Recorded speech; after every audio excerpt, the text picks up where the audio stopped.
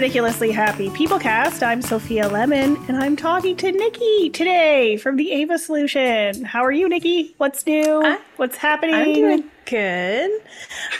New for me is definitely new for Ava. I've been hiring people, which is super exciting, a little bit nerve-wracking. So yesterday I sent out offers to about 11 women from interviews I had over the last 2 months. So basically we're building our client list, and I only have so many hours in a day. So I had some great referrals come in from contacts of mine who know some women looking for similar kind of work-life balance, flexibility, and have the skill set and stuff. So went through with those. I also did some postings in some social media groups that I'm in with for other virtual assistants.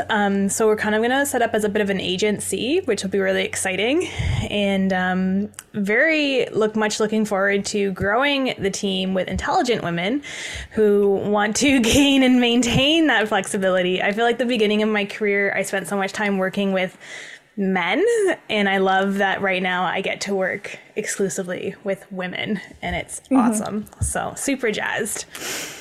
Sorry, I laughed at the intelligent women comment. But I guess it's like a intelligent women instead of men. Men, yeah. That's really pretty awesome. much. Did you say that you sent out 11 offers? Have you offered 11? I did. People? Holy shit. 11 people. So a lot of them are either women that are looking to just get back into the workforce from raising their kids. Their kids are now school age. I think all but one are moms, which is awesome because I definitely feel like the world is not made for moms, and it's very hard to try and juggle. Moms tend to be the default parent. We've talked about that before, and you have to choose between family and work, and I don't think that you should have to do that. So super excited about that. And there are people that are looking for like part-time hours. So someone that's available 10 to 15 hours a week, and they're looking to match with a client that only needs, 10 to 15 hours a week of work. So kind of a win-win for everybody. Well, yeah. Are you finding that you're mostly working with moms as well? Or like, what are your clients like primarily? Yes. So right now I have one client that's like a larger corporation. I work with a foundation.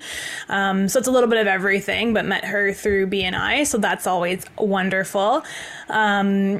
And actually, I don't think any of my clients right now nope, that's a lie. I have one client that's a working mom who has a full-time job and has a side business and another side business and is getting businesses going for her kids. She is very, very busy. Yeah. So she's just kind of like trying to get everything off the ground and rolling. So I do a lot of kind of odd jobs for her, which is great because it fits in for me flexibility wise. But I would say 4 of my 5 clients are exclusively women and entrepreneurs, which is awesome. Yeah. Like me. Like you. Yay. Yeah. Super cool. I was thinking, I'm sure that if you're working with a lot of moms, I'm sure they would appreciate the mom virtual assistant. Definitely. And have an understanding. Yeah, of, like, the relatable aspect.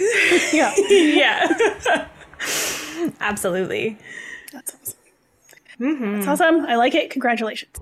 Thank you. Very exciting. On my end, yeah, I've been doing all that coaching stuff with Paige. Yeah. Did you get to listen to the episode with Paige? I caught snippets of it, but I haven't listened to the whole thing yet. It's a good one. I'm on my list of like my hearted things to check out when I'm next in the car by myself. I know, which will be Friday, so I'm excited. Okay, so it's a day in sight. I was thinking like a time when you're sitting down and can put headphones in and don't have kids going, Mom, look at me. It's very rare. That's awesome. Yeah, it was really good. So I've done her 6-week program now, and now I've done a breakthrough with her, and I'm just like a different person entirely. Good. I don't know if you've noticed anything different about me, but Other than I've actually been saying straight up no to people booking Just meetings amazing. outside of my available time. Yes. Which is great. Awesome. And in my breakthrough with Paige, she specifically asked me the question of working with people that I don't want to work with because they are not the right kind of client. And I was like, well, I actually have a lead right now that I just had a consultation with that I don't think is the right fit. And she's like, oh, and she didn't really say anything about it, but obviously it was like, yeah, you should like pre-fire that person. And I did. Good. I did. I pre-fired her. I sent her an email.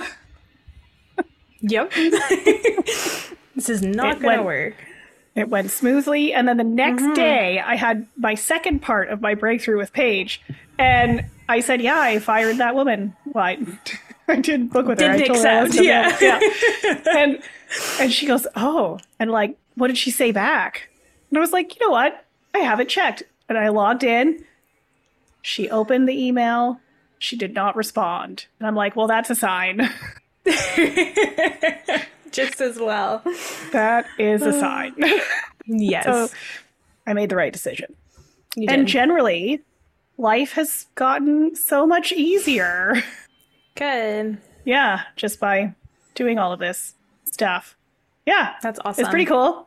And I've been updating my pricing and I've been updating my website and yeah, Good. it's awesome. That is Yay. awesome.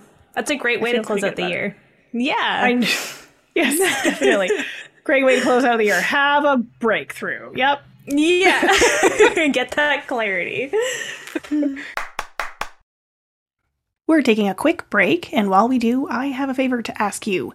Would you please take just a couple of moments to leave us a rating and a review in your podcast app of choice? Your feedback really goes a long way in helping us reach new people and also improve the podcast. So thanks very much, and we're back to the show. This episode is dropping on the 26th of December. Did I tell you that before we started recording? You did. Yes. Okay, good. Boxing So- Day. Yes, and I've been reading all of these books all year, which have all led to me having a breakthrough this year, because I will credit these books with part of the responsibility of me having a breakthrough. And I've been wanting to do like a reading list episode, and I was like, what better than to release it on Boxing Day, where everyone can immediately go to Amazon or their local buy them. bookstore and buy all of them. So that's what we're going perfect. to talk about today. And I know you've written down some books, and we did I've not got a discuss. couple. We Nope. did not discuss how we're going to handle this. So I don't know No, if we we should didn't. do like nonfiction and then fiction, or what do we think? Sure. Yeah, let's do that. Let's go with it. Okay. We're going to do nonfiction, huh? Are we going to start with nonfiction or should we start with fiction? Maybe we should start with fiction. Okay, let's start with I fiction. don't know. I only have 2 fiction books, but I could talk about the books that I really like. Okay, let's do that. So my 2 fiction books are the Wofield Poultry Collective and then Republic of Dirt, and both of them are by Susan Juby, and I've talked about this series of books. What is it when it's 2 books? That's a good question. Second is a sequel, but I don't know if there's like an actual term. I'm Me neither. Tip of my tongue. I don't know. Someone tell us if there is a word for Just 2 books. a set of 2 books. Like, I know what a trilogy is, but yeah. there's got to be Google something. it. So basically, it starts off with this woman. I think she's in Brooklyn, and she's like super into like sustainability, and she gets the call that she's inherited this farm from her long lost uncle, and yeah, so she goes. She's all excited. She's going to be a sustainable farmer, like dream come true. So she goes to the farm and finds out that it's not been producing anything. It has a single sheep, and that's all that the farm has. So it starts out that way. And I know I've talked about this book on the show before, because it has the 4 narrators. So there's the girl, there's an old farmhand, there's the guy who lives across the street who's an alcoholic, and then there's the 11 or 12-year-old girl, and they each narrate a different chapter. And it's just so entertaining. And I got the audiobook recently, and I've been listening to it like before I go to bed. It's just great. It is so funny, and they just find themselves in so many like absurd predicaments. So yeah, if you need like a light read that's funny and, you know, is pretty diverse reasonably, it's a good That's the one. So it'll be in the show notes. Very cool. So I looked it up, and this seems obvious, but a 2-book series is called a duology. Okay, well, yeah, you think it sounds so obvious. I'm like, duh, but like, I would never call it that. I'm reading a duology. No. So sad sounding. That awesome. Is sad sounding. Okay, so my books are not upbeat and light. So one of them is one that I read back in university as part of an American Lit course that I was in, and it's called Falling Man. It's by Don DeLillo, and it's a book that now, oh my goodness, 13 years later, I still think about on a regular basis. So it's about the aftermath of 9/11, and it's told from the perspective of these small kids. And I mean, I was nine, I think, when 9/11 hit. And so I think looking back memory wise, I can definitely relate to that experience. So there's these kids in New York, and they're just overhearing snippets of their parents' conversations of what happened. Oh. And while this is happening, there's this like art installation, I'm going to use that term very loosely, throughout the city of this man that's just kind of hanging off of bridges by his foot. Like, so looks like he's falling from all the people that, you know, were jumping out of the towers.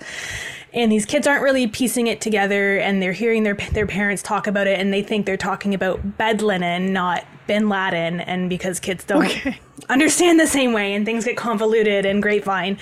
So it's kind of how these kids are in school and processing what their parents are going through while this is happening in the background, and people are obviously like really upset about this man that's just, you know, running around New York acting like he's falling out of the Twin Towers.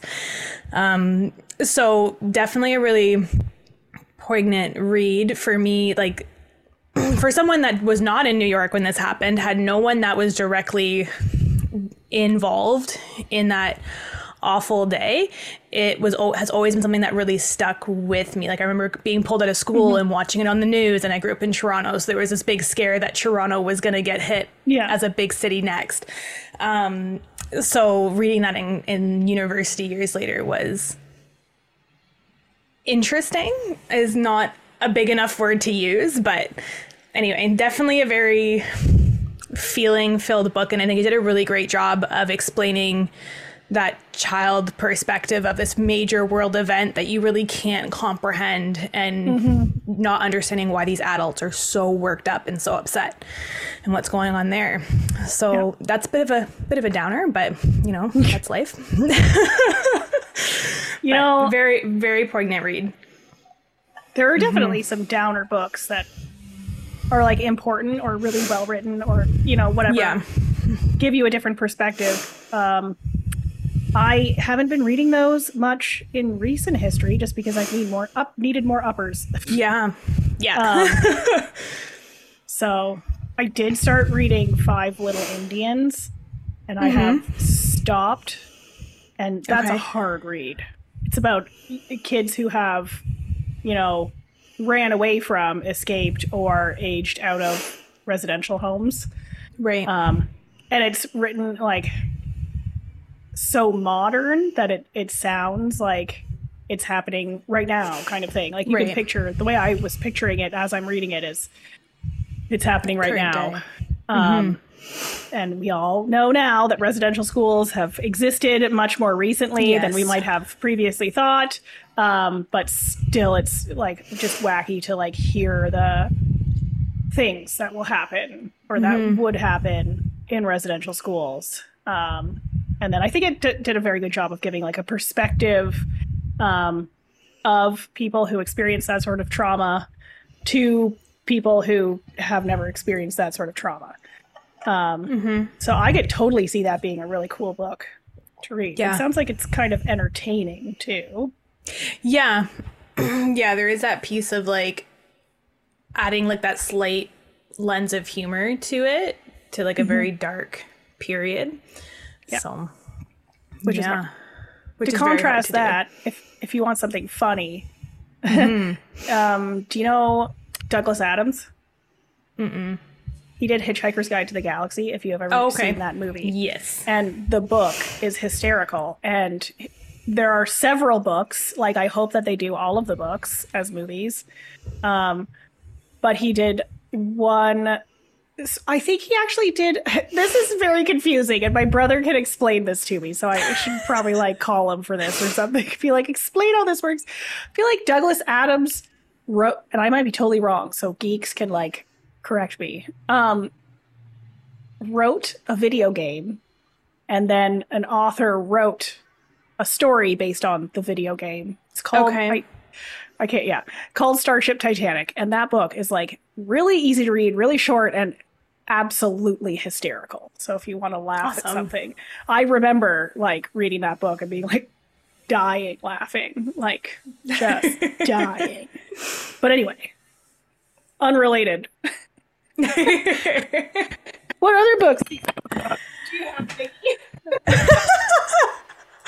I also have, I've mentioned this one before, All the Light We Cannot See by Anthony Doerr.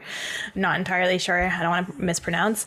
And it's based in World War II, split between Nazi-occupied France and Germany. And it follows the stories of this little girl who's left Paris and gone to this small town with her father to live with her uncle to try and escape from the Nazis and not be in the middle of all the war. And this small boy who was an orphan and had this knack for fixing radios, who then got conscripted by the Nazis to work in their communications, and you know, obviously against his will, and it gives a very different perspective in that regard on Nazi soldiers, that not every single one of them, you know, believed all of this messaging through to their core. Some of them just truly had no choice. So it follows each of their storylines as they grow up and they're teenagers. I want to say like 17, 20, something like that. Like they're still quite young. And how they're each trying to just survive the next day. And it does end kind of culminate in their paths do eventually cross, which is very interesting. And then Netflix just picked it up as a series. So if you don't want to read the book, you can watch the book. I have not watched it yet, so I cannot say whether it's like a very good depiction. But I always find that series usually follow closer to the book than a movie will, because they have more time, which is nice. But yeah, I'm a historical fiction nut. So that was a really good, really great read and a really interesting take on World War II, which is something that studying history I always focused on a lot of. Yeah, so that's also a good read. I think it's because it's still like was never. It's like within reach almost. Like it's not a period of time that was, 300 years ago that you really can't necessarily wrap your head around.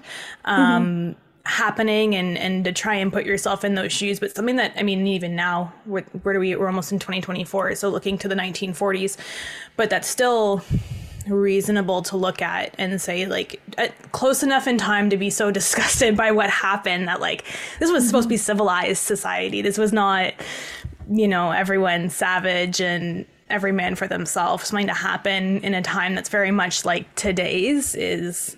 I think that was always the draw for me. Like, you can see those parallels and that similarity, and scary, obviously, being so possible.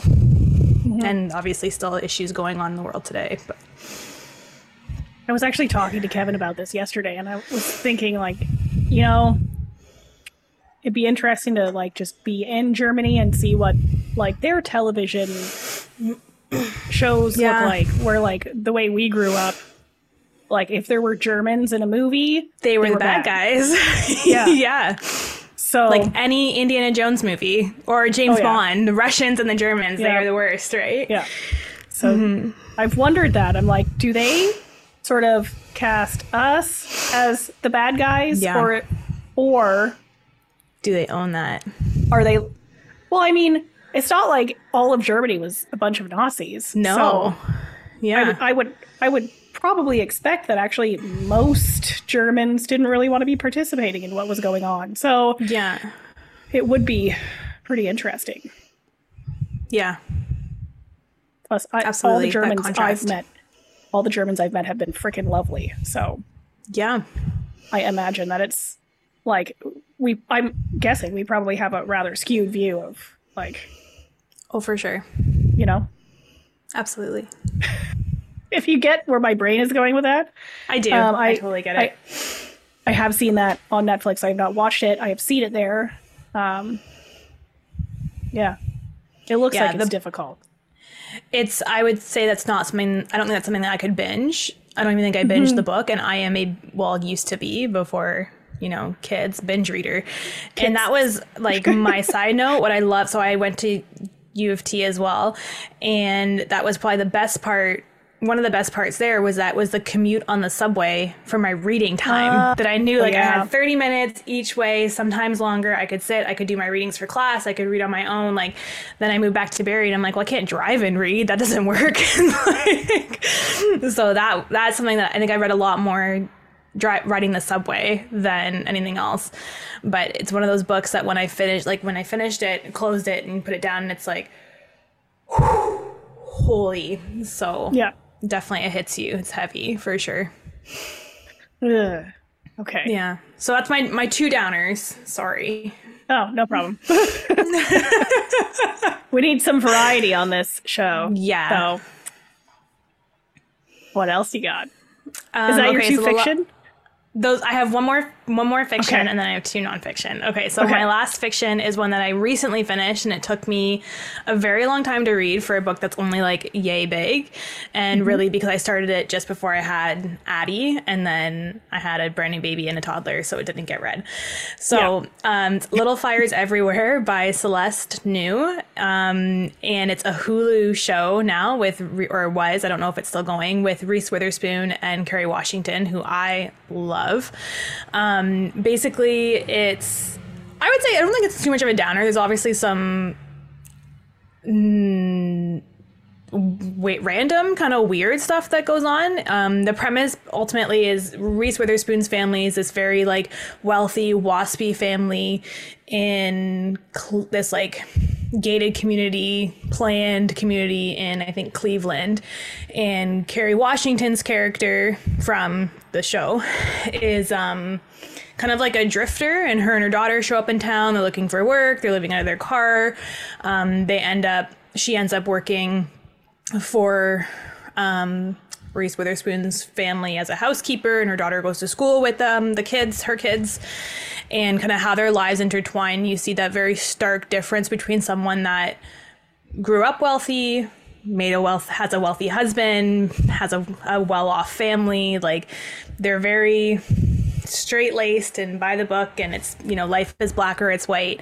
And then this mother and daughter who have really just been doing everything they can to survive and get through to the next day. So very contrasting that way, kind of really gives you how each of the other half lives. So their lives intertwine. There's a lot of drama that goes on there, as there is with teenage kids. And, you know, with one family thinking that they know better than anybody else. So their view is the right view always, no matter what. So it's, yeah, there's some good drama. It's interesting read. I wouldn't say it's especially poignant one way or the other. It's there's some funny parts. There's some, like, oh my God, what are you doing parts? And I have not watched the series yet because I do not have Hulu, and I have time for one thing or the other, not both. So, Yeah. but I have heard really good things about the series. Yeah. That's good. Yeah. That one sounds kind of fun. Maybe. Yeah. Although the people thinking that they know better thing. Yeah, can relate. That's scary. Yeah. Oh, that's awesome. All right, does that mean that we're getting into our nonfiction? I think so. I'm super curious what your nonfiction is, but I don't want you to do all of the talking, so I'm gonna. Okay. Jump on in. I'll do a couple books, and then we'll come. Cool. We'll come back to you. Sounds good. For some of these, I wrote some extensive notes because I've been so nerdy about them. So we're starting with Essentialism, The Disciplined Pursuit of Less by Greg McKeown. I'm not going to be able to pronounce all of these people's names. That was the easiest one. So, yeah. And yeah, we've definitely talked about this book before because this is the guy who starts the book out by talking about priorities. Yes. So what is your actual number one priority? So the theme of our first season was very much like less is more kind of thing. And that's really what he gets into with this book. So priority is a singular term. I guess it was first found in the English language in the 1400s, which... Oh, wow. Yeah. And then for 500 years, it was a singular term. Yeah. Until today. And then we say priorities and completely screw up what the word flippin' means and overwhelm it all. Yeah. Overwhelm ourselves with choices, which is great. So, and maybe you find this when you're talking to your clients even. I definitely do. Like talking, especially personal branding clients. Like, what do you want to say with your photos? It's like everything. Like, what's your target market? Everyone. Like, oh no. Like, and it's super easy to come up with like a really long list of things that are important to you or that are your priorities. Yeah. And it might be really hard if you had to pick like just one thing that was your priority, but they are there. So if you want to hear a little bit more about that one, we do go into depth about that one in episode 7, which is about priority management and family. Yeah. Cool. So that's that book. Oh, the next one. The Myth of Normal, Trauma, Illness, and Healing in a Toxic Culture by, and I definitely can't pronounce this guy's name, Gabor Mate. That sounds like a good one. I'm going to definitely add that one to my list. It's a long book. Yeah. And it's very good. Good. Okay, in my notes here, I have to like catch up because I wrote these notes a little while ago. So I'm just like glancing over it and trying to remember what in the heck they are talking about. Okay, so the Cleveland Clinic in the 1990s, apparently nurses could almost always predict if a patient had ALS based entirely on how nice those people were. Wow. Yeah. And okay, so that's pretty wild, right? But yeah. Apparently we're finding today that research is suggesting that there's like links between anger suppression and breast cancer even. Wow. So he talks about the book. It's about trauma and how to heal from trauma, which in his words is to look back in time at the things that have happened in your life and find out what events actually led to you having these behaviors like drug addiction, like anger suppression, like procrastination, like perfectionism, like just whatever it is that's keeping you from living well, is always tied to an event in your past that left a mark being the trauma. And it's really good. He starts out the book by he starts out the book by talking about how trauma I have it here in my notes. trauma is not the thing that happens, but the resulting injury, specifically to your mind. So Yeah. if I stubbed my toe, I could be traumatized by that event. I probably won't be, Yeah. but this is a good example because I could be. And trauma for one person can be completely different from trauma for someone else. So For sure. there's all sorts of people who have all sorts of behaviors that impact how they walk through life every day, but they don't understand that they have those behaviors as a result of their parents fighting when they were 15 Right. and then getting divorced and then their parents talking badly about each other, Yeah. you know, for years. And, you know, they think, well, I'm over it. I'm past it. I've grown up. It doesn't bother me anymore. I tell them to shut up when they're complaining about each other. But You still I carry mean, it. yeah, you still carry it around and what you do. And maybe like a, you know, a little bit of fighting and a little bit of comments from your parents about each other. Maybe that caused you to develop some behaviors to help yourself avoid those feelings in the future. I did make a note, like, society definitely downplays things like parents arguing, like, buck up, move on. We repress a lot of emotions. Yeah. So we stuff all these feelings down, then we try to cover them up rather than actually dealing with them. All of this is the same as what like Paige does. So if what you're hearing from the description of this book is like, oh my God, I experienced some of that in my life, go talk to Paige because she can. Yeah. This is what she does. So it can result in like depression, anxiety, addiction, like anything. What they're suggesting now is like it can result in cancer. Certainly, I would imagine high blood pressure, diabetes. Certainly, like you're going to keep eating and eating and eating to cover up how you're feeling inside. So, diabetes. And there's all sorts of anecdotal evidence that. I mean, I'm a big fan of anecdotal evidence. I love studies as well, but holy damn, some of the stories in this book, like there were women who were, I think there was one woman who had like 4 kids or something, and like a couple of her births, I don't know, were traumatic. She had a C-section for her last birth. Basically, the doctors told her, you can never get pregnant again because it's going to be terrible. You're going to have a C-section. It's going to be bad for you. It's probably going to kill you. The baby's not going to survive. Like that sort of stuff. They were just telling her how it has to be done. Yeah. And she just wasn't accepting that. And she did, you know, some work to heal herself and everything and ended up having more children vaginally. So she did not have to have C-sections. So a lot of, he does end up talking a lot about like how doctors will dismiss women's health and especially women of color, their health. And yeah, it's really good. And the stories are amazing. There's some amazing stories of celebrities in there even.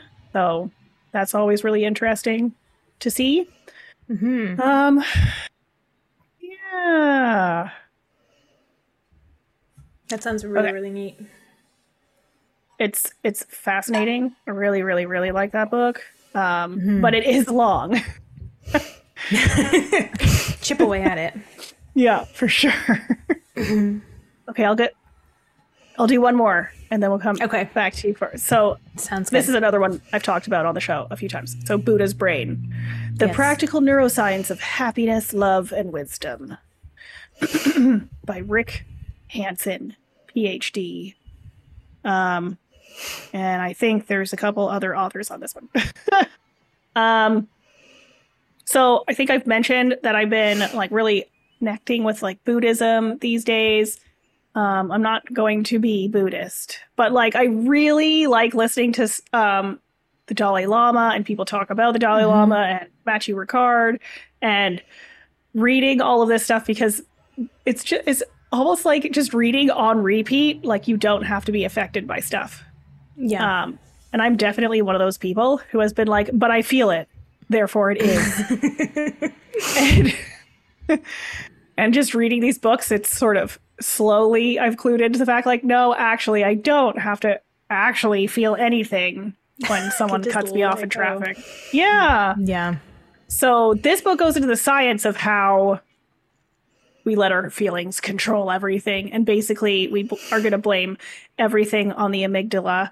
because the amygdala ruins everything. So the amygdala is the part of the brain that is like your first response. So lion jumps out, you go, ah, you kick it in the face, and then you run away. And then it looks stunned and no, I don't know. Yeah. Fight or flight. Well, yeah, exactly. Fight or flight, which is great when there are lions, but not so great when you live like in a city or in the modern world where you probably are not going to come across many lions. No. And just frankly, people. the last time I came across a bear, even, it was like turn around, walk away. Like I freaked out less about running into a bear than I freak out about someone cutting me off in traffic. So that tells you something about the amygdala. So it'll react first before our rational brain has a chance to talk us down.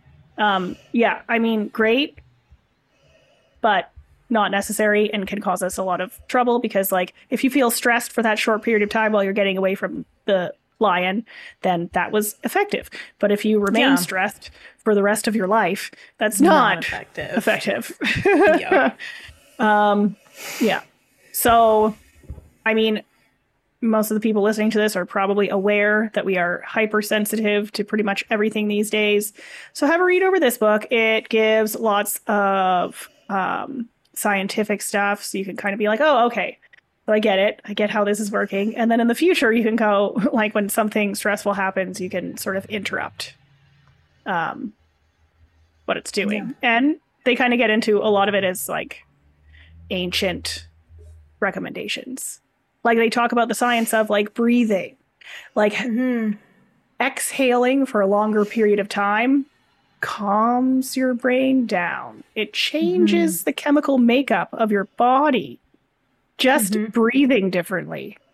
So if a parent has ever said to you, just breathe, and you've gone, shut up, or whatever, when you've been upset, they were actually right. Science says they were right. So yeah, it has some great ways to sort of chill yourself out. That's awesome. Extend positive things as much as you can. So if there's something good happening, like really sit there and like really feel it. Apparently that's great. Yeah. So read that book. Okay. That's awesome. I do want to read that book because that's like going into the new year.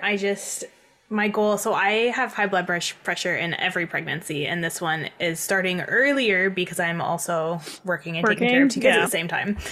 So my nurse keeps laughing at me because I'm like, how is it today? And she's like, oh, well, you know, all things considered, it's not bad. And it's like red line. So I'm like, okay, we'll take it. That's fine. You're not worried. I'm not worried. But obviously holiday season and stresses get high with everybody. Yeah. And my family, as much as we all love each other, can be very dramatic a lot of the time.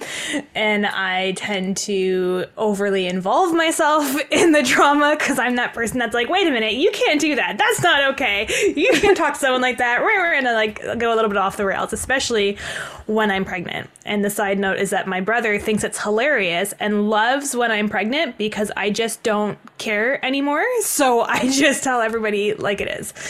So my goal this month particularly and heading into the new year is to not worry about anybody else and just protect my own peace. And one, for my high blood pressure, and two, because I just no longer have the energy to deal with everyone else's bullshit is really what it comes down to. So my focus is very much, doesn't matter, let it go, move on with your day. So I'm trying very hard. Your brother is going to be so disappointed when he's trying to get you going and you just get up and walk out of the room just to take a few deep breaths. He's going to be like, what is happening? Because normally too, like I'll tend to be like, oh, you know, like let's like I insert myself to also try and calm everything down. I'd be like, you know, so-and-so said this and that's not okay.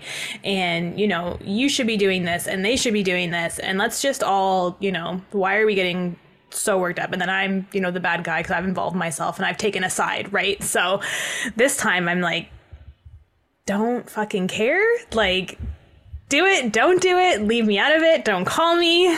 you can shut up, and you can shut up, and you can shut up too. Thanks so much. So yeah, I don't care anymore. So that's been fun to deal with. But so that's my side note about being pregnant and having an attitude. So I have to write this down. You can shut up, and you can shut up. And you too, while we're at it. Yeah, exactly. So we have one more family gathering before Christmas, and it's on Christmas Eve. So my goal is just to get through that. And this time it's my husband's family. So my goal is to get through the day or the morning, however long we're there, and just come home and make dinner and cookies for Santa and chill and enjoy my kids and have a great day. That's my goal. That's all I'm trying to get through too. And that's it? That's it. For Christmas shenanigans? Yeah, we did my family beginning of the month. We do my husband's family Christmas Eve, which I think this is going to be the last year that we're doing Christmas Eve because I then have to come. We do like our big dinner as a family on Christmas Eve. And I don't want to be out all day and then come home and cook a big dinner. Oh, really? So, yeah, wild, right? Isn't that so crazy? So I was like, they can have... I love how women become moms and then it's like, we do all the cooking. Yeah, I'm done now. I'm not one of those people. Oh, it's so true though. And like, I love cooking. I have no problem with that. I'm a significantly better cook than my husband, so I don't necessarily want him to cook Christmas Eve dinner. And Christmas Day, we like hors d'oeuvre and snack and like, we don't want to be bothered with much. So that's totally fine. But I'm like, I don't want to stress all morning being with people and then come home and have to stress cook a big meal and then stress bake cookies for Santa and then stress set up gifts for the kids and then to sleep for 3 hours just to wake up at the crack of dawn or before because it's winter time and we live in Ontario and have to be exhausted and not be able to enjoy my holidays the way I want to enjoy my holidays. So I'm making it clear the last year. And after that, you can have us on the 23rd or call me after Boxing Day. And that's about it. So I have a question. Is this baby dancing on your bladder yet? Or you're getting up like, yeah. Yeah. Oh, yeah. I like don't sleep anymore either because I have very bad pregnancy insomnia. And then last night I was trying to just sit and watch Miracle on 34th Street, the OG one. And I'm like doing one of these and my husband's like, what are you doing? I'm like, he's like using my kidney as a punching bag. And it's like, you can't feel it on the outside. It's just like inside my body vibrating. And I'm like, this is the worst part right here. The outside kicks are like, oh, that's so cute. Look at that little foot. And I'm like, no, this part's not nice. I'm surprised I haven't like seen an animation of like inside a womb and like a fetus like just going crazy, tried to like roll itself over and like using your bladder like roll on. Oh, that's what it feels like. Yeah. Oh, that'd be good. Not great. But yeah, it'd be a good video, but not. It would be a good video. Not great for the woman in question. There's been some funny ones while I've had ultrasounds of like just flipping over and doing backflips and swinging all kinds of limbs everywhere. So I'm like, yeah, no, that makes sense. That's what I feel inside. So that's so funny because that picture that you posted and someone said, oh my God, it looks like they have a fork. And then I was like, oh my God, it's a spork. It did. I'm like, it did. Already you know that kid's coming out like, give me all the food. Hungry. Yeah. Oh, so true. You might give your husband a run for his money. I don't know how much he eats, but it. Yeah, it's gonna be shopping every other day. I think with these ones. Yep. So, what books do you have for nonfiction? Okay, so my top of my list is Becoming by Michelle Obama. I'm a big Obama fan. Michelle and I read that. It's super, super good. And then she has she put out a journal that kind of goes along with it, just doesn't like match, but in terms of tracking your own journey. And it was just really interesting to get a look at her life. I mean, I know about the Obamas, but I don't know, nitty gritty bits, but to see kind of how she worked her way up in the world and how hard she fought to be the best person that she could be, like just truly to be a good person. And I've seen countless interviews, and I think she tends to, this one line that she says I've heard multiple times, and it's, you know, when they go low, you go high, and when they go high, you go higher. And it's just that push to always be the bigger person. And I think that relates kind of to the Buddha brain one, with like, just because someone wants to attack you doesn't mean you have to stoop to their level. Just because somebody wants to tear you apart, that says about that. All that does is say something poor about them, and isn't necessarily depicting your character and your self-worth. So that was definitely a strong theme throughout that book, and just very inspiring in how hard they both worked and how much they supported each other so they could both meet their goals. So from a relationship standpoint, from a professional standpoint, from a personal standpoint, I mean, I love them. So it was just, it was a great read for me to have that really interesting, in-depth look at what a great person she is and how hard she works to spread that work ethic and that happiness and that joy, and encouraging all people and all children, but specifically children of color, that you can overcome that obstacle, and it doesn't even have to necessarily be an obstacle. You can be more than what other people think you are. Very good. I liked that one. I did not know that Obama was a lawyer.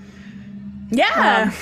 So when she's like talking about that, and this young guy showing up at the office, and I'm like, oh, he was a troublemaker. I just had a feeling. I'm like, I have a feeling that he was a troublemaker when he was younger. It's just, I feel like he has this smirk. Yeah, like devil may care grin. Yeah. And you just know on the inside he's thinking, I could really be a pain in the butt right now. Yeah. But I'm not going to. Yeah. Because people will rip me apart. Yeah. Oh, man. So funny. That's a good one. Okay. That is a good one. I got the audiobook of that, so she reads it. Oh, cool. So it was neat. It's really interesting to hear about their family. I betcha that, you know, her childhood was very different from a lot of people who have lived in the White House. So absolutely. Yeah. Without that was a doubt. A cool one too. To list. Okay. What else you got? So my other one is What I Know for Sure by Oprah Winfrey. And I think I've mentioned this one in the past. And it's more, it sort of varies between like semi-autobiography. I mean, it's a very short book compared to other books that she's put out. It touches on her past experiences in her life and basically things that she's just learned along her journey that she's found to resonate and make a difference in her life. She talks about keeping a gratitude journal, and on those days when you are really struggling to get out of bed or to see the point, what are 5 things that you were grateful for? And they can be the smallest of things. Today I had eggs for breakfast, or it can be this huge thing. You know, I got the promotion at work, or I got married, or whatever your milestone is. It doesn't have to be ginormous. It doesn't have to be tiny. It can be just anything that's going on in your day that makes you feel grateful to be present. And that's her way of bringing herself back into the moment and realizing that there's so much more going on around her than you can necessarily see when you're having those bad days and at face value. So, and then she touches on kind of where she came from, and she obviously has a very interesting and tragic life. So she talks about that kind of briefly, and you learn a little bit of how she has grown and healed her own trauma as she's worked her way through her celebrity and fame and all that. So it was just, I mean, who doesn't like Oprah, right? But very neat to look at it from that perspective. Like, it was a very down to earth read. Like, you were just kind of having a conversation with the woman that lives next door. So that was really cool. Cool. Yeah. That's cool. Yeah. Okay. That's a good one. Excuse me. Excellent. Do you have more nonfiction books? That was it for me. I'm looking at my shelves, and they're mostly textbooks right now, so... Well, from that one, then, I'm going to go right to Finding the Mother Tree by Suzanne Simard. Ooh. And if you have watched the Fantastic Fungi documentary on Netflix, which you should, she's in it pretty close to the beginning. So she's done all sorts of scientific studies in BC on, and in the States, actually, I think, on her studies have been based on figuring out how to make trees grow the best in like the logging country. So she comes from a logging family. She worked in logging, and she sort of started observing trees and where like baby trees were growing well, where they weren't growing well. Became a scientist, started studying them, and basically what she's found is that trees communicate with each other and with different species, and they can recognize their own babies, and they can pass nutrients between themselves and their babies and other trees of the same species and other trees of not the same species. And basically what she was finding was it's a bad idea to clear cut a forest and knock everything down and then try to grow trees. It's not going to work so well because they need to communicate with each other via mycelium, which is fungus. They connect trees underground, with root systems, and they can connect like basically an entire forest. That's very cool. Yeah, and like pass friggin' water to each other and nitrogen and all sorts of like nutrients and stuff. That blew my mind. She also is kind of like autobiographical as well. So it talks about her childhood growing up, meeting the father of her children, having children, getting cancer, getting a divorce, meeting her life partner, like all of it side by side with all of the tree research. So that's just a fascinating one. I dare vegans to read it, because if you walk away from reading this book or watching Fantastic Fungi thinking that plants are not intelligent, then you have missed something. And as far as I'm concerned, if vegans start reading this stuff, they should really stop eating food.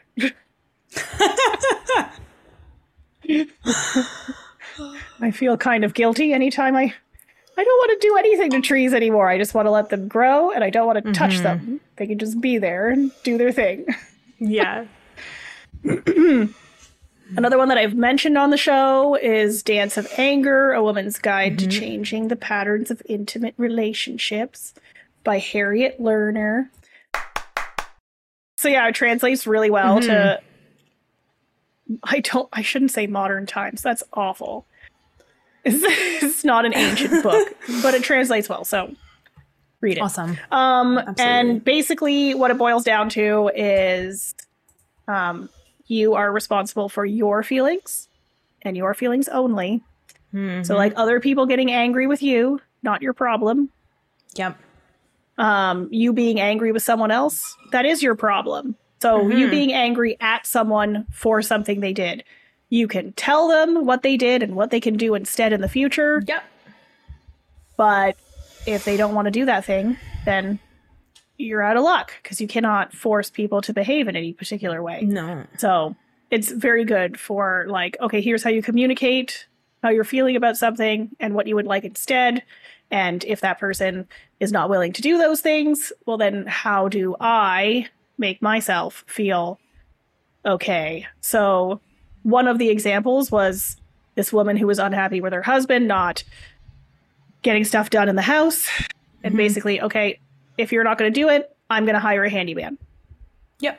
You know, it can be very basic stuff or very like not basic stuff. Like there was a guy who had a friendship with someone at his job, and the wife felt uncomfortable with it. And the advice was like, well, talk to him about it. You know, like if you're, yeah. And basically it was like, if you're not, she wasn't happy with the relationship. He was unwilling to change it. So she's like, well, we need time apart. They separated, were living in separate spaces, and he was like dating this other woman and like married her. Yeah. Like, okay, yeah, that's a sign. That's for where sure. that was going. Yeah. That's a great prelude to like setting boundaries. Absolutely. Sounds like. Yeah. And it fits in a lot with the stuff that like I've been doing with Paige, which is Awesome. like I said, it's all connected. Okay, what else is in my notes here? Yeah, it's pretty good. It's like long notes. I'm like, no, I think I covered all of it. Pretty much. Cool. What other books do I have in here? Okay. The 4-Hour Workweek. I really recommend people read this one this year if you haven't already. So the 4-Hour Workweek, the subtitle is Escape 9 to 5, Live Anywhere, Join the New Rich by Timothy Ferriss. And I don't really care about the being rich part, but certainly not doing things that you don't need to do. Yeah. Allowing you to do the things that you want to do. That shit's pretty important. The book is kind of meant for 9-to-5ers, but it's good for everyone because there's strategies that you can use, whether you work in an office or not. But the lessons that stand out for me in this particular book is like, if you were to do fewer meetings at work, would you get more work done? Like, how many meetings are you doing that are actually necessary? Yeah. Probably not many. Yeah. Yeah. What else? Oh, yeah. One of the things I highlighted here, productivity hacks include hiring a virtual assistant. This is, and you know what? I've talked about this before, but I'm just talking about it again because yes, hire a virtual assistant to do the things that you don't need to do because like, yeah. Okay. I have seen too many people in businesses like mine where it's like a sole proprietorship. You know, you do the job and you start the business, you start doing the bookkeeping, all of the marketing and everything. People will hire other technicians. So in my case, that would be like me hiring another photographer. Yeah. Rather than hiring someone like yourself who can handle the things that I literally am not required to do. Like, yeah, I don't have to answer my emails. So, or make phone calls. I really hate making phone calls. Thank goodness you make phone calls for me. But like, if I were to hire another photographer, I would be creating more work from myself because there'd be more bookkeeping to do, more emails to do, more phone calls to make. More clients. Yep. And so I would create more work for myself. But if I hire a virtual assistant, then I'm reducing the amount of work that I have to do. So this is like where you go first. This is where you go before you hire another technician. So if there's happens to be like any trades people listening and like you're, I don't know, a plumber, don't hire another plumber first. Hire someone to do the work that you don't want to do. Yeah, that's always a conversation I have whenever I have a discovery call and someone's, oh, well, you know, I need help, but like, I don't know what I need help with. I've got too much going on. And I always tell them to make a list of the tasks that you hate doing and the tasks that you don't physically need to do yourself. Yeah. Once you have that list, that's kind of where we start. That's our starting point. Because then if you end up, like you said, like you hire another technician, what's going to happen is you're not going to be a photographer anymore. Now you're going to be managing your photography business. And that's going to be what takes up all of your time versus doing the thing that you started your business so that you could do, which is wild. Yeah. So yeah, do that. And sorry, you know before you grow. Well, yeah. And you know what the byproduct of that is? You and I have talked about this frequently. Don't be checking your email when you're at home and supposed to be like not working, when you're not getting paid. And you're supposed to be spending time with your family. Guess what you can do if you hire a virtual assistant rather than hiring another person who does the same thing that you do? You can not answer your emails while you're at home because you won't have to handle your emails and you'll have fewer emails than if you hire another person who does exactly what you do and you're going to double your workload. For sure. There's a lot more good stuff in there. So read it. Yeah. Okay. Awesome. I also have a few books here. So Happiness by Matthew Ricard and Gratefulness by Brother David Steinrast. I just did not pronounce his name properly. those are really good. Matthew Ricard is a Buddhist monk. David Steindl Rast is a Benedictine monk. They're both just brilliant, so any content that you can get from them, check it out. I also have This Is Day One on this list. It's a book on leadership. It's by Drew Dudley, and Drew Dudley is awesome. Not just because I know him, but also because he's just awesome.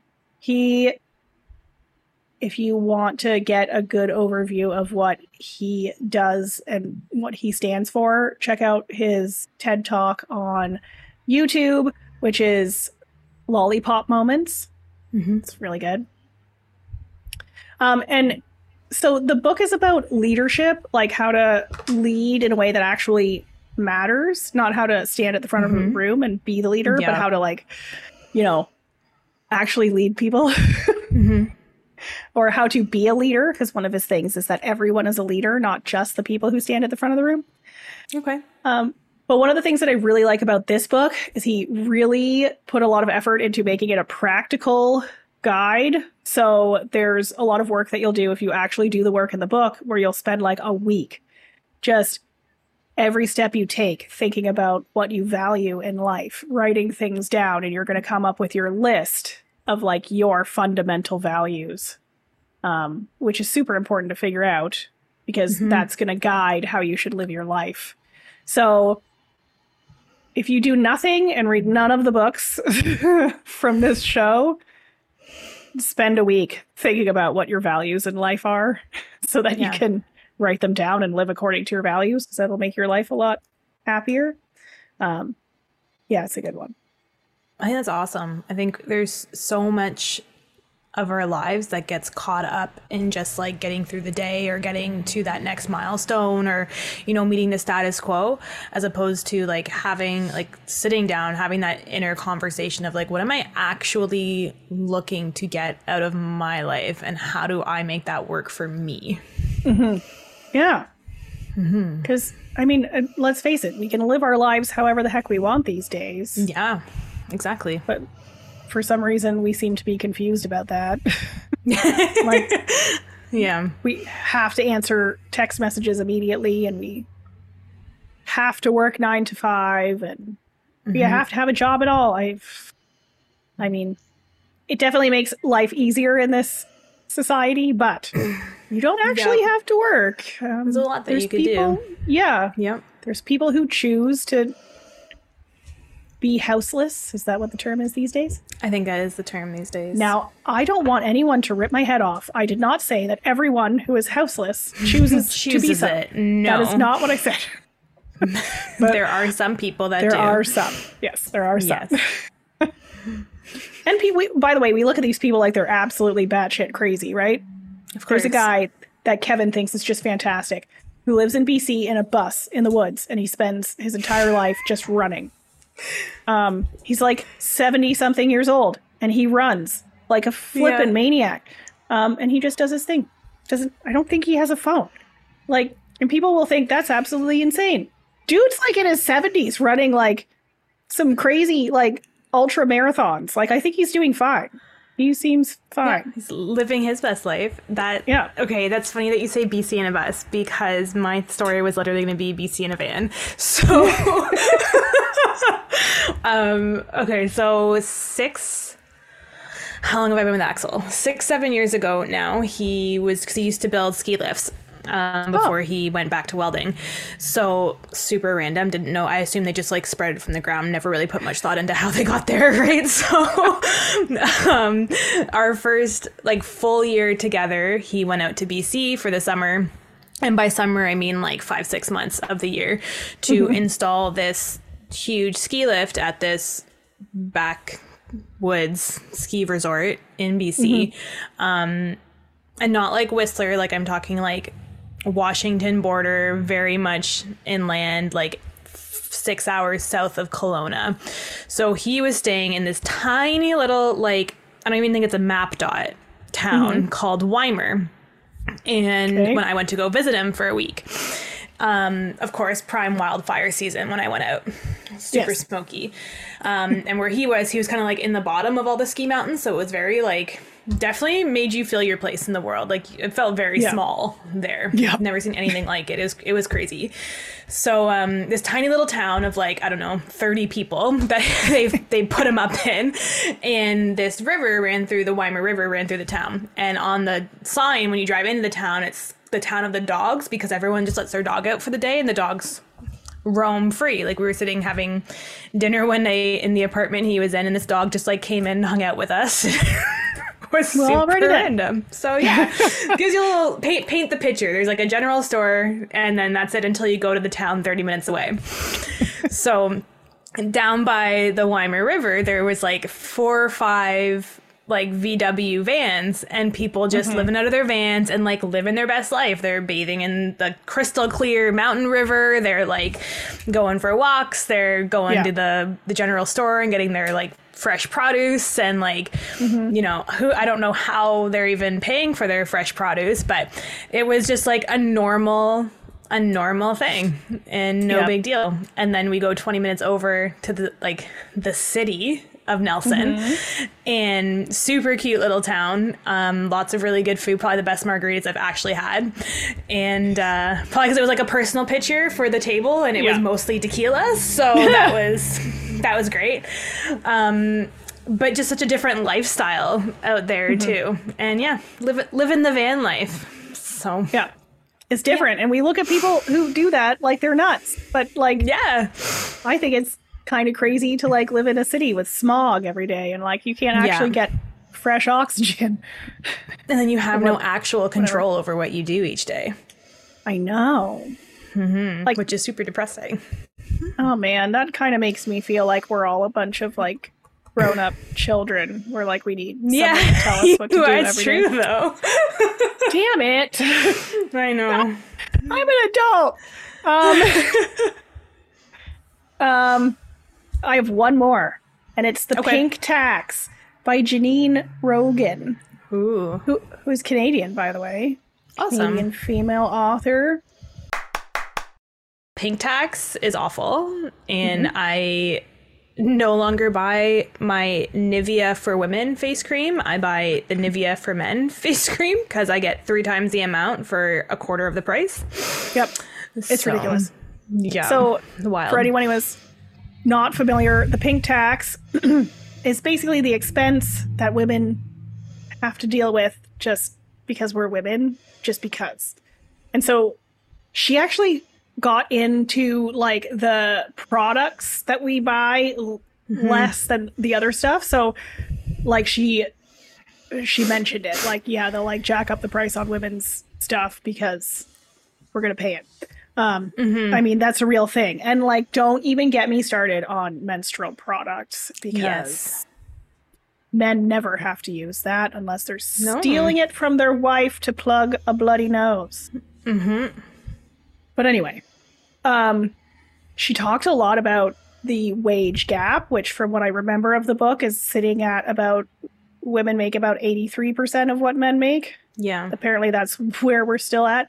And Wild. I forget what the estimate was, but something like it'll take us 800 years to close the wage gap at the rate that we're Because of how going. slow. Yeah. That's crazy. So that's wackadoodle. She also gets into everything having to do with maternity leave, parental leave, the fact that women like lose out on opportunities at work while they're away from work, doing the number one most important thing for humankind. Yep. And then also about how women generally think that they are not good with money, they're not good with numbers, that we invest less. Which I gather is also kind of comical, because apparently when we do invest, we do better than men. So take that. But we all assume that we're not good with, not all of us, again, gonna have to get over this whole using absolutes thing.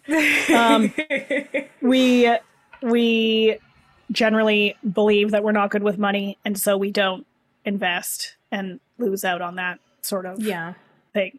So, and there's some practical, useful stuff in that book, so I highly recommend that people check that out. And I want to have her on the podcast. I'm going to try to figure out how to make that happen. That's awesome. Yeah. I love that money comparison, because I feel like the majority of the households that I know, like especially couples with kids or that have been together for lengths of time, it's generally the woman that does the budgeting and physically pays the bills and does the grocery shopping and plans for how much they can spend on birthday presents and gifts to families and in-laws, and how much money do we have left over if we want to do donations, or how much is our trip going to affect our bottom line. Like, it's not the man that does those things in a household, it's the woman, which is kind of hysterical when you think that, but women are so bad with money. Oh, okay. Well, and she kept calling it unpaid work. Yeah. At home. And I was like, I've never really thought about that part. Like, I've definitely thought about the part where, like, one parent comes home and is exhausted after a day of work. Yeah. Yes. Understandable. Get that. I'm sure that the other parent who was at home taking care of the kids and cleaning up is also tired and would like a break at the end of the day. But actually got into, like, the amount of work that women do, like, if they got paid for it, is like they'd be making like hundreds of thousands, millions of dollars in their lifetime that they are not making because they're not getting paid. Yeah, it's absurd. I saw maybe 5 years ago, so the number I'm sure is skewed because of the crazy inflation the last few years, but it was basically if you took every job that a stay-at-home mom does and put a salary to it, she'd be making more than like the highest paying CEO, because you're doing chauffeur and laundry and housekeeping and personal chef and administrative assistant for the house and appointment planning and childcare and all the ands that get done. But then, kids will go to school and she'll go to put a resume in and she has a gap on her resume and, you don't have any relevant work experience. Yeah. Well, which is crazy, actually, because she's actually run an entire corporation for 10 years. I know, I was going to say, I've been running a very successful business, thank you very much. Yeah. Negotiating with terrorists on a regular basis. Every day. And they are stubborn, let me tell you. They are, yes. And they don't have the same communication skills. Poor kids. Poor kids. Oh, man. Did you end up coming up with any other books that you'd like to add to our list? I did not. I don't think. No, I think that's it for me. Okay. Well, I have a couple of ridiculously happy moments that have been awesome. Ooh, yay. So, the first one's from Becky Waples from Small Towns, Big Dreams podcast. And hers is family Christmases and seeing her kids love their extended family so much. Oh, that's nice. That's sweet. She's great. Becky's great. Go listen to her podcast. It's very good. And also, I'm going to be on it shortly. Yay! And you're also supposed to talk to her, Nikki. Yeah, I emailed her back, and I connected that I'm offline as of Friday, so we'll see what we can get sorted before then. But in the new year, I'm very excited. So yay! Okay, excellent. The second one is from my mother, and she says that her ridiculously happy moment is me. So yeah, my mom is she's so sweet. I know. Every time I post these things, she's like, you made me ridiculously happy. I'm like, oh, that's lovely. Thanks, Mom. What about you, Nikki? What is your ridiculously happy moment? Okay, I have like a piggyback twofer because they happen in the same day. And because of the same reasons. So, perfect. Okay, so last week I had an ultrasound, which was to confirm what we already knew, that is having a boy, and also to do a proper anatomy measurements because they booked me in too early, so the measurements were skewed for the age. So baby's measuring a week early, or a week ahead, which is awesome because he feels very big, so that makes sense. And I took Evelyn with me to the ultrasound. Okay. So Addie spent the day with my sister-in-law and two nephews who are 2 and 1. And so they had a fun-filled afternoon. So we're in the ultrasound. room, and the text going through, and she's talking to Evelyn and telling, oh, look, there's the baby. And Evelyn's like super jazzed because she's heard the baby on the Doppler at home, and she like has wrapped her head around the fact that there's a baby inside of me, but like she's never obviously physically seen it. So we're in the ultrasound, and she's like, that's my baby? And she's like very confused about this. That's cute. So then the tech tells her that, oh, you're going to have a baby brother. And she's, no, I have a girl, please. Cute. So we've been working on it over the last few days, and she understands now it is a boy. It's not a girl. It's a boy inside my tummy. And we've pretty well already picked the name. So she's running around telling everybody her baby brother's name. So she's very excited now. So that's awesome. And then the secondary moment was then when we stopped off to pick up Addie. We had a little play date. So it was just nice seeing my girls and their cousins playing together like maniacs, of course, but because they're so close in age, it's just great that they can run around and be maniacs together, and they only live 15 minutes from us, which is really nice too. So that is nice. It's awesome. Yeah. And they get to socialize. Exactly. And then they keep themselves busy, so we don't, my sister-in-law and I can like have a conversation for 5 minutes, which is nice. So, right. Always that a win. sort of thing. Right. Yeah. That's awesome. That's really good. Yeah, it's You're super definitely fun. having a boy. Okay. Definitely having a boy. It was very obvious. So Was it the fork?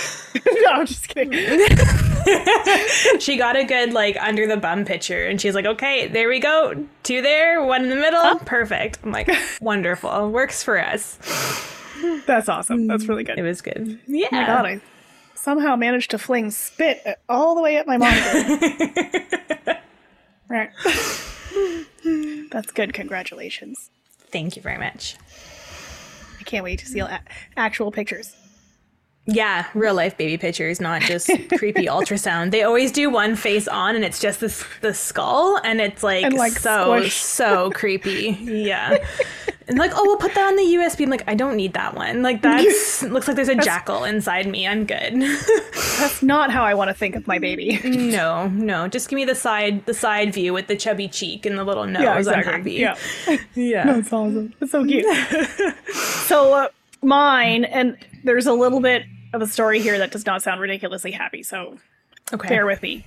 Okay. I listened to Savage Love Cast by Dan Savage, and everyone should go listen to that. He's had Savage Love, a column, for a long time. Savage Love Cast for a long time. And at the top of so he's a journalist, but he does a lot of like sex and relationship advice. So that's what his column is and his podcast. But at the top of each of his Savage Love Cast shows, he talks about a political issue that's going on. And usually they get me really fired up because they're upsetting. You're just like, she left. Evelyn? Come on. Yeah. So usually his rants at the top of the show get me quite fired up because they're generally religion-based, Republican-based, conservative-based. So last week at the top of the show, he was talking about the Italian prime minister, and her government has rescinded birth certificates for same-sex couples who have adopted children. Okay. Or had children through surrogacy. Right. And now they're looking at making surrogacy abroad illegal, and backdating it so that people who did surrogacy abroad and now have children can be arrested and have their kids taken away from them. So obviously this issue affects the LGBTQ community. Yeah, heavily. Primarily. Not everyone, obviously, but like that's a good portion of that population. I would say the majority, yeah. So that irritated me. So I took a clip of it. I made a reel. I stuck it on my weddings Instagram, which is Ridiculously Happy Brides. And I tagged Dan Savage in it. And Dan Savage accepted the tag. So it's now sitting on his profile, and it's up to over 74,000 views. Oh my goodness. And when I checked last, it was almost 1,500 likes. That's awesome. So it's been interesting to like read the comments, because there's been some political fighting back and forth. Not a ton, but a little bit of anger flinging. Yeah. Someone said something about my stupid face, so that was interesting. But none of that has bothered me at all. Oh, people. I found it kind of entertaining, but mostly I'm happy that people are talking about it. Apparently there was a lot of people who didn't know about it. Yeah. As a lot of the comments are like, thank you for sharing this. I didn't know. Yeah. So I'm like, yeah. Yeah. And a lot of Italian people being like, thanks. Thank you for like sharing that. Because there's been a lot of comments in Italian, and I have not read most of them because I'm just not going to translate them all. translate all of them. But there's been a couple of Italian people like post, thank you so much. Then there's been a couple of Italian people be like, well, she's not that bad. And then the responses back have been like, what country are you living in? Yeah. Yeah. Yeah. It's interesting. Yeah. Maybe not like the like super interesting. happiest happy moment, but yeah, I'm glad that people are seeing it. Spreading awareness, which I think is a good thing, regardless. Yes, for sure. And now all of you know about it. Exactly. So, gotta share that shit. Yeah, we do. It's not cool.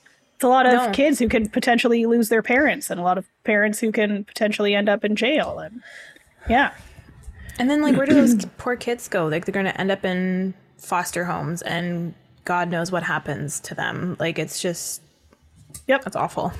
They're going to end up traumatized because they're being removed from their parents. So, yeah. Ridiculous stuff. But anyway, in happier news, where can people find you, Nikki? I am online, www.theavasolution.com. Talking too fast today. I'm also on Facebook and Instagram at The Ava Solution, and I can be reached through email, but after Friday you won't hear from me, at Nikki at theavasolution.com. It's awesome. I love how, like, I remember at one point, the www just turned into people being like www, like that's it. It wasn't like www dot. Like, you used to have to say www dot, and then it was just www, and then they just went just move on. W. Yeah. W. And I'm Sophia Levin, and I photograph ridiculously happy people, and you can find me on Instagram at ridiculously happy people, and that's PPL, or if you want to see my reel or hear it, I do very, very little talking. That's at Ridiculously Happy Brides. You can also find me on Facebook and on Pinterest and at sophialemon.com. And if you want your ridiculously happy moment shared on the podcast, go to happyp.pl/moment to record it. Or you can watch for the prompts on social media like my mother does and just tells me that I make her ridiculously happy all the time, which is nice. Thank you, Mom. And thank you for sharing, subscribing, rating, and reviewing the podcast, because doing that helps us connect with more people. And also helps us figure out what you want to hear. So that's great. Thanks for listening, and we'll see you next time.